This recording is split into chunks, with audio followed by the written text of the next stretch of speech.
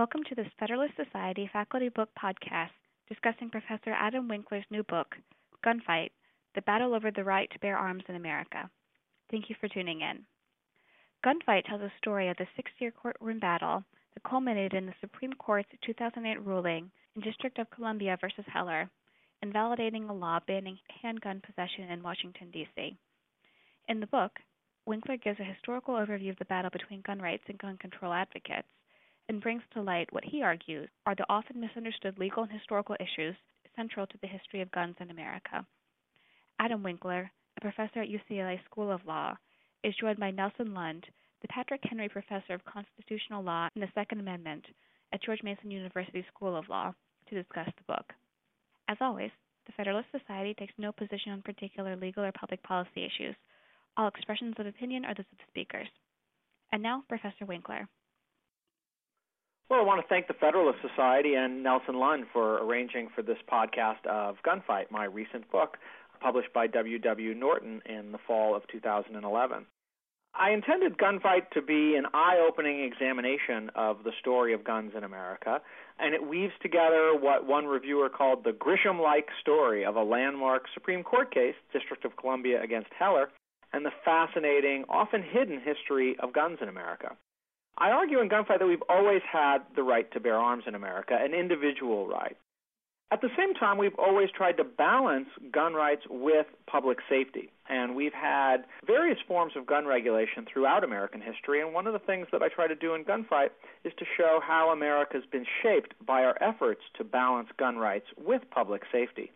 And building on the lessons of history, I map out a way to break the current political stalemate over guns. As I mentioned, the book really revolves around that D.C. against Heller case. Although the Supreme Court had mentioned the Second Amendment in passing through the years, the justices had remarkably never squarely addressed the meaning of this controversial provision, at least never in a consistent and clear, unambiguous way. People had challenged gun laws in court, but they were usually criminals desperately seeking to overturn convictions for gun crimes, and United States against Crackhead is not a really promising vehicle for interpreting the Second Amendment. But over the past 30 years, we've seen a social movement arise to protect gun rights, much more powerful than it was in the past. And this inspired 3 entrepreneurial libertarian lawyers to bring the Heller lawsuit. And they kind of mimicked the NAACP Legal Defense Fund's efforts in the civil rights movement. They strategically recruited ideal law-abiding plaintiffs and challenged the most restrictive gun law in the nation, Washington, D.C.'s ban on handguns, an effective ban on the use of any other kind of firearms for self-defense. And their case was welcomed by the Supreme Court, even though, interestingly enough, the NRA really sought to stop the case from going forward up until the point where it reached the United States Supreme Court. One of the things I liked in researching my book was to be able to tell the story of Alan Gura, the young libertarian lawyer who was the main lawyer in this case.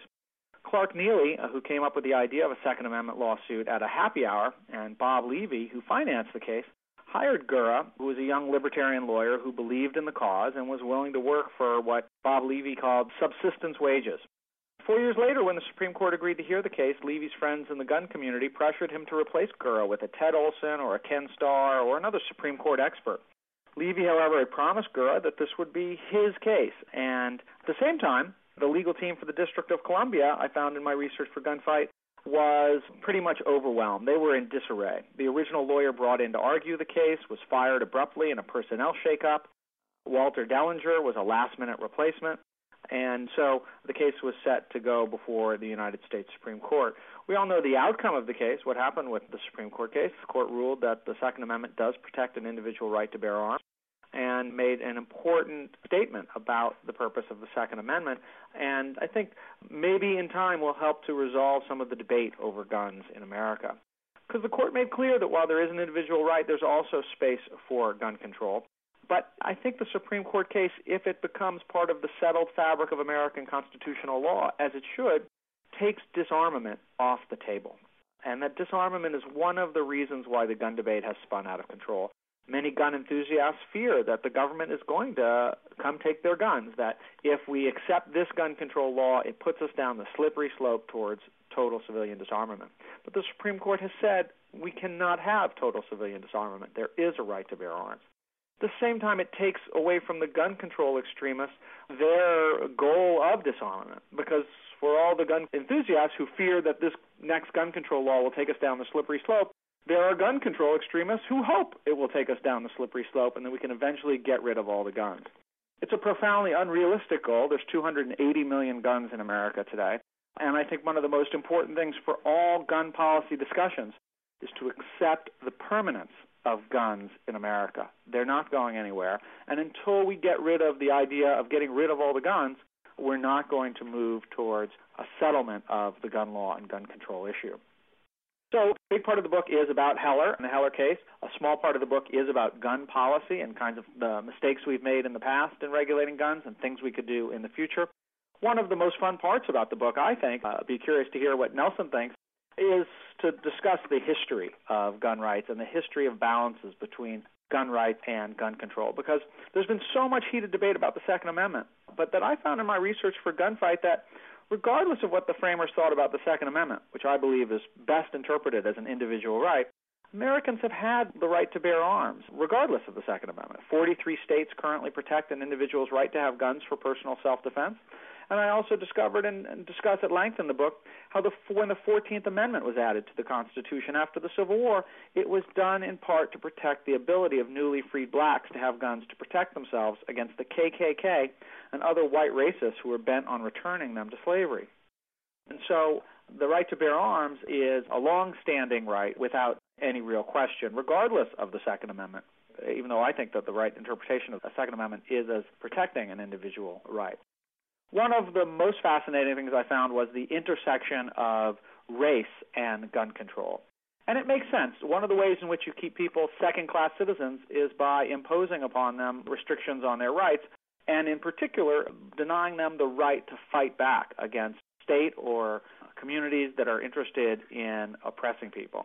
And so the Founding Fathers had racially discriminatory gun laws that barred black, free or slave, from possessing firearms, and that the KKK, in some senses, began as a gun control organization. Obviously, the goal of the KKK was white supremacy, but what happened was that during the Civil War, blacks in the South got their hands on guns for the very first time in American history, and racist whites formed posses like the KKK to go out at night and to confiscate those guns from the freedmen. If blacks were disarmed, they wouldn't be able to fight back. And I think that dynamic of race and gun control has continued into the modern era. In the 1960s, a series of gun control laws were passed to restrict access to guns by urban blacks and radicals like the Black Panthers. And ironically, it was these laws, which were supported by conservatives and liberals alike, that sparked the rise of the modern gun rights movement. So gun laws that were designed to restrict access to guns by urban, left-leaning black radicals ironically sparked a backlash among rural white political conservatives that gave rise to the modern gun rights movement and ultimately led to the Heller case. Okay, Adam, that's a very good summary of a very good book. I read the book carefully, and I first have to say that I found very few factual errors, which is a tribute to Adam's care and scholarly diligence. That was especially pleasing with respect to things that I've said and written, which he got right, and which not everybody always does when they refer to what I've said and done. The book is also very fair and balanced. Nothing in it should be seen as kind of biased or objectionable by anybody taking any reasonable position on the issues that the book discusses. I was asked to provide some criticism or critical commentary on the book, so I'm going to leave my favorable comments at that and make a couple of criticisms or qualifications. One criticism I have is really a flip side of the book's virtue of being very fair and balanced. Adam does a very good job of attacking the extremists on both sides of the gun control issue and both sides of the Second Amendment issue, especially the rhetoric that's used sometimes for fundraising purposes and other reasons. But that leaves a huge middle ground. And the book doesn't give what I thought was any really serious attention to the critical questions about exactly where the lines between permissible and impermissible regulations should be drawn. For that reason, I think that Adam may be a little bit too optimistic when he says that this book provides a basis for breaking the political stalemate. I'm very skeptical about that.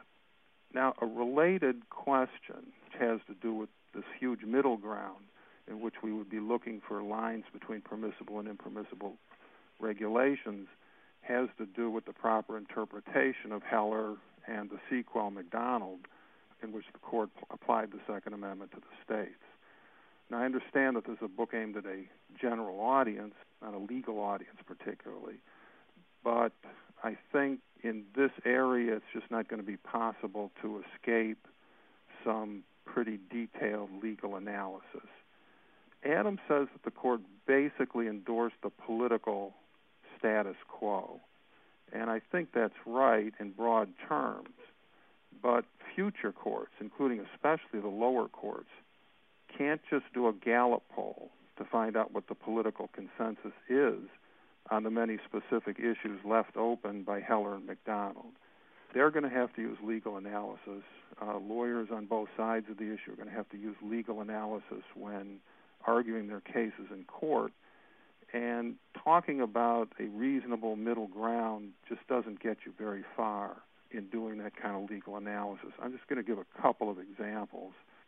One of the issues left open by Heller has to do with the relationship between open carry, in other words, publicly carrying a gun in public in plain sight, and concealed carry. The court didn't say anything at all about open carry. In a dictum, it endorsed bans on the concealed carry of firearms. But in a lot of jurisdictions, openly carrying a firearm would be quite alarming to much of the public and could create all kinds of secondary undesirable effects. So if the courts were to conclude that you may neither carry a gun openly in public nor carry one concealed, then the right to bear arms, which is explicitly mentioned in the Second Amendment, would be gone.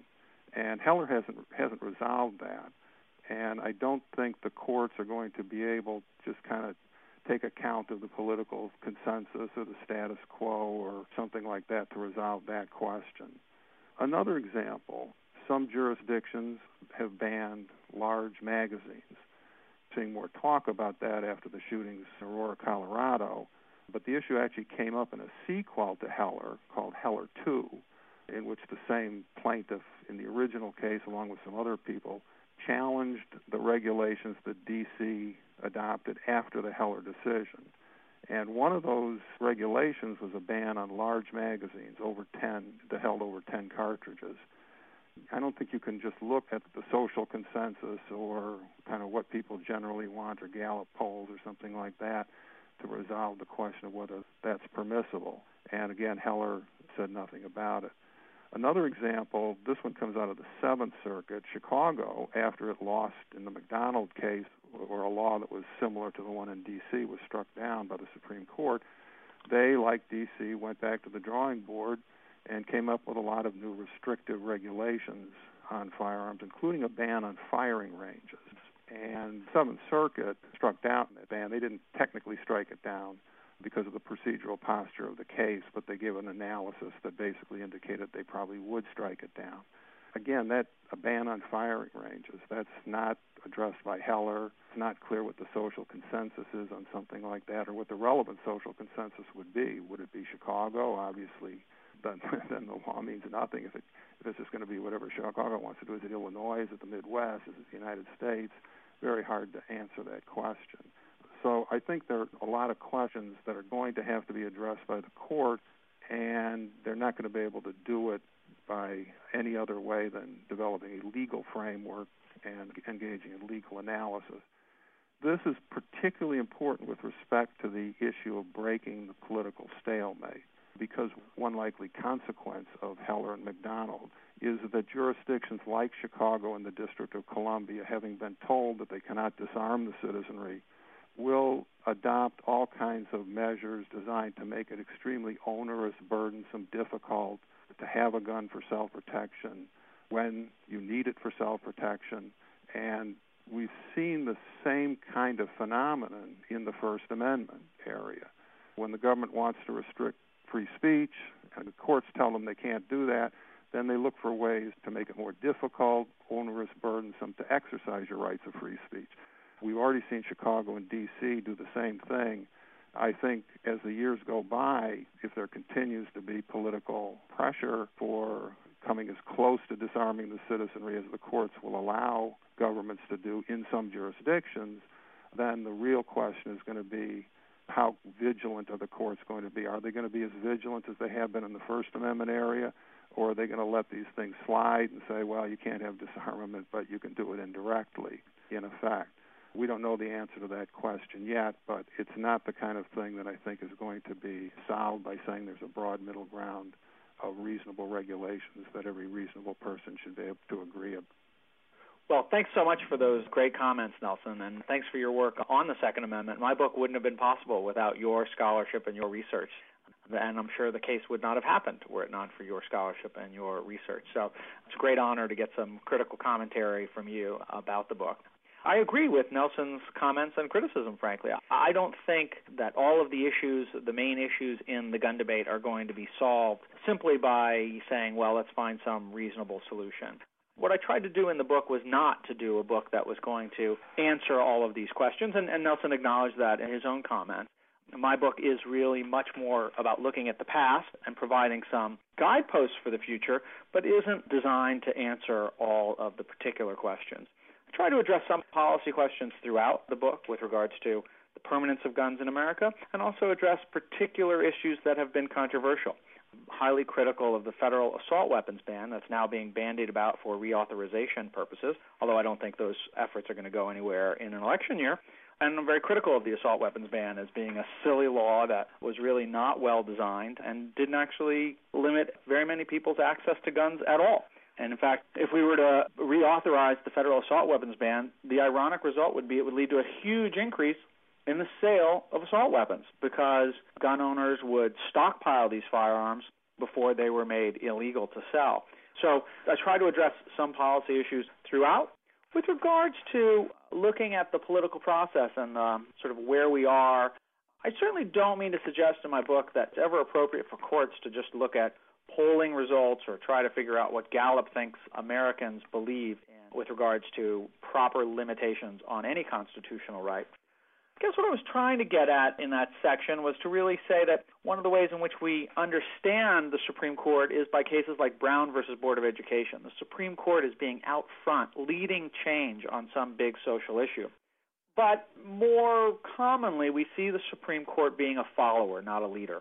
That where political consensus evolves outside of the court is much more likely to step in and affirm that consensus.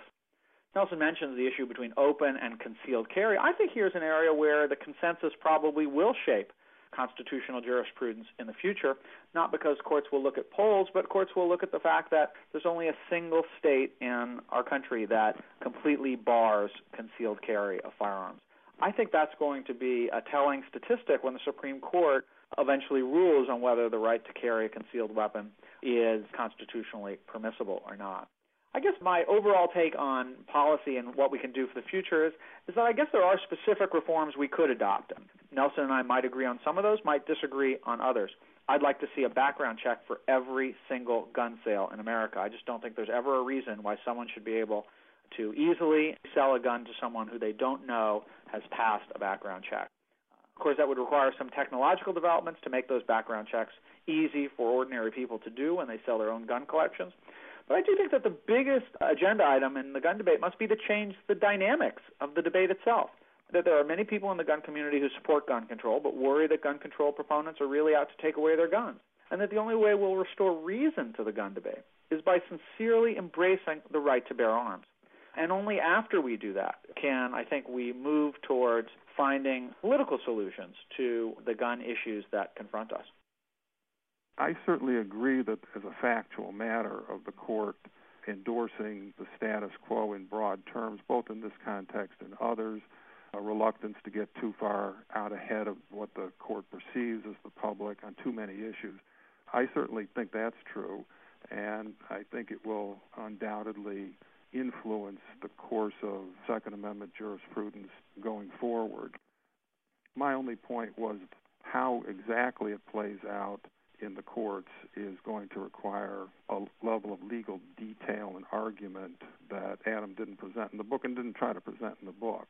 So all I mean to suggest that there is a gap there, an intentional gap, but an important one, especially for lawyers, but for everybody to recognize when they think about these issues. With respect to the political future of gun control, I don't claim to be an expert on that or some kind of political prognosticator. But again, I have to say I'm a little bit more skeptical of the potential for kind of a consensus developing, or at least a really broad consensus developing around some sort of reasonable approach with, maybe minor disagreements at the margins between the two sides. The gun control movement over the last few decades has been pretty remarkable for its willingness to push very, very hard for measures that no reasonable person could really expect to have large effects in the way that the proponents of the measures want. There seems to be a kind of intense preoccupation with symbolism and with taking advantage of kind of well-publicized incidents in order to push for things that don't seem likely to do much in the way of reduction of criminal violence, and a kind of complete disregard, at least at a rhetorical level, for legitimate rights of gun owners. There's a kind of irrationality about the programs as it's developed in public over the last few decades. And that suggests to me that there's something else going on in the minds of those who are most kind of vociferous and energetic about advocating gun control. I don't know what it is, but the idea that everybody would just agree we all have some kind of right to guns, that will fundamentally change the nature of the debate, I think I'm just more skeptical than you are, Adam, about that. And I think one thing that Nelson and I definitely agree on, though, is that we hope that reinvigorated jurisprudence of the Second Amendment can put an end to these largely symbolic, predictably ineffective gun control efforts. Laws that are efforts really to snub their nose at the Supreme Court, like Chicago did when they said, well, anyone who wants to possess a handgun like the Supreme Court says we must allow, well, they have to get a permit first, and to get a permit you have to do an hour of training on a gun range, and we're going to outlaw the operation of any gun range in the city of Chicago. Those are the kinds of laws that need to be overturned, and hopefully we're moving in the right direction with the Heller case. Thank you for listening to this Faculty Book Podcast. For more podcasts, as well as audio and video of past Federalist Society events, please visit our website at www.federalistsociety.org/multimedia.